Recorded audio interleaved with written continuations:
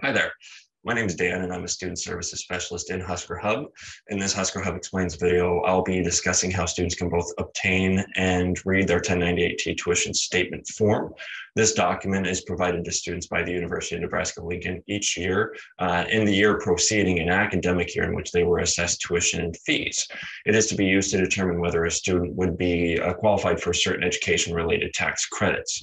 And speaking of taxes, I should make it known here at the start that the University of Nebraska-Lincoln, which includes any Husker Hub student services specialist or other administrative staff, are not qualified to provide legal and/or tax advice. The information provided may or may not reflect recent revisions in IRS regulations. For tax advice on your specific situation as a student, please contact a tax professional. As well, for assistance with filing student tax returns, an appointment may be scheduled with the Volunteer Income Tax Assistance Program, VITA, here on campus between late January and the IRS tax filing deadline in April, where both U.S. residents and international students can receive tax filing assistance for free. Students would need to bring in proof of identification documents, all W-2s and other tax forms, including their 1098-T. To access an available student 1098-T, log into MyRED and then navigate to the Student Accounts tab, where you would select View 1098-T form from the dropdown. The list of available 1098-T tuition statement forms will be presented. You will want to make sure that you're selected the correct tax year to access the 1098-T, and if wanting to see 1098-T view detail information, select View Details. In order to see and download the 1098-T PDF form itself, you'll want to make sure to go into your internet browser settings and disable any pop-up blockers.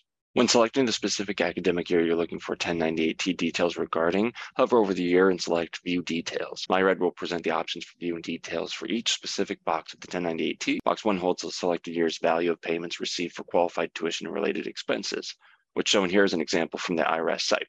Per the IRS publication on the 1098-T box 1, this box will show the total amount of payments received for qualified tuition and related expenses from all sources during the calendar year. This amount of payments received will be less any reimbursements or refunds made during the calendar year that relate to the payments received for qualified tuition and related expenses during the same calendar year. Very important to note, the amount presented in box 1 of the 1098-T is not to be reduced by scholarships and grants reported in box 5. This is due to the fact that the box 1 amount of payments received will be absent any amounts of any non-qualified educational expenses. Qualified education expenses, according to the IRS, are expenses for tuition and fees required to enroll at or attend an eligible educational institution, and also course-related expenses such as mandatory fees, books, supplies, and equipment that are required for the courses at the eligible educational institution. Separate from tuition and fees and those course-related expenses are the expenses that do not qualify.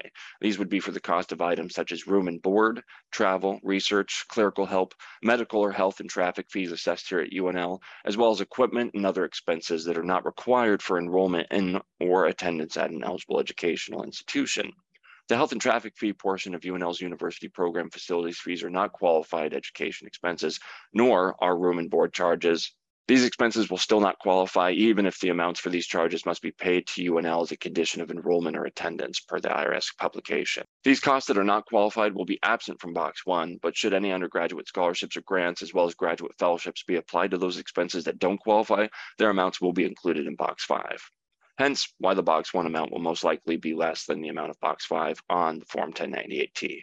Most students' primary reason for needing the 1098-T document during their federal tax return filing is to determine figuring eligibility for either the American Opportunity Credit or Lifetime Learning Credit.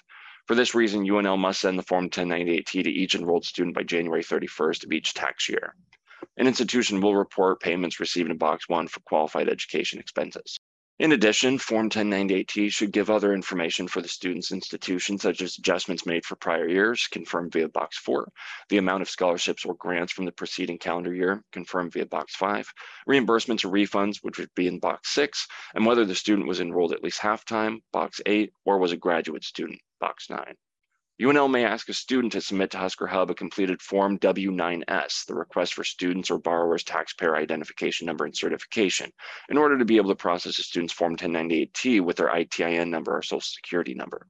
Here's UNL's Form W-9S, request for students' taxpayer identification number. Part 1 of the form will ask for the student's name, address, and either their Social Security number or ITIN number, taxpayer identification, as well as their 8-digit NUID number.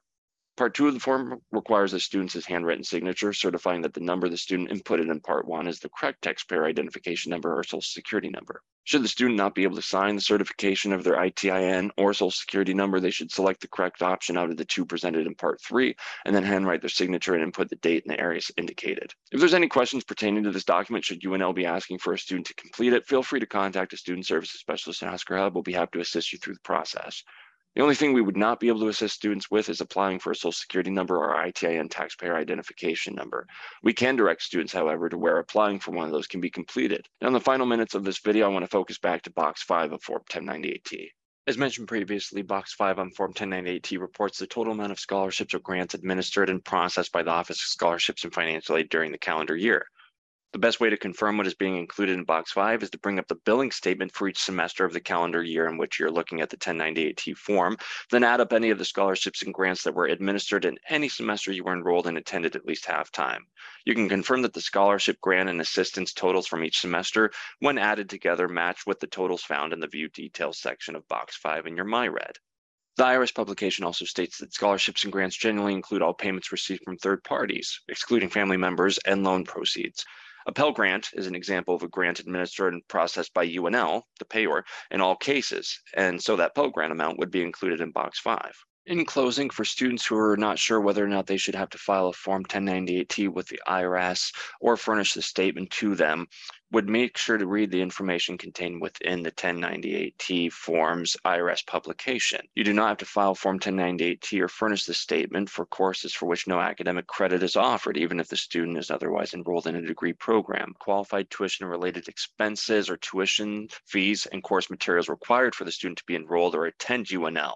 The following are not qualified tuition and related expenses. And thank you so much for allowing me to walk you through the 1098T, both how to obtain and read the information from the 1098T form.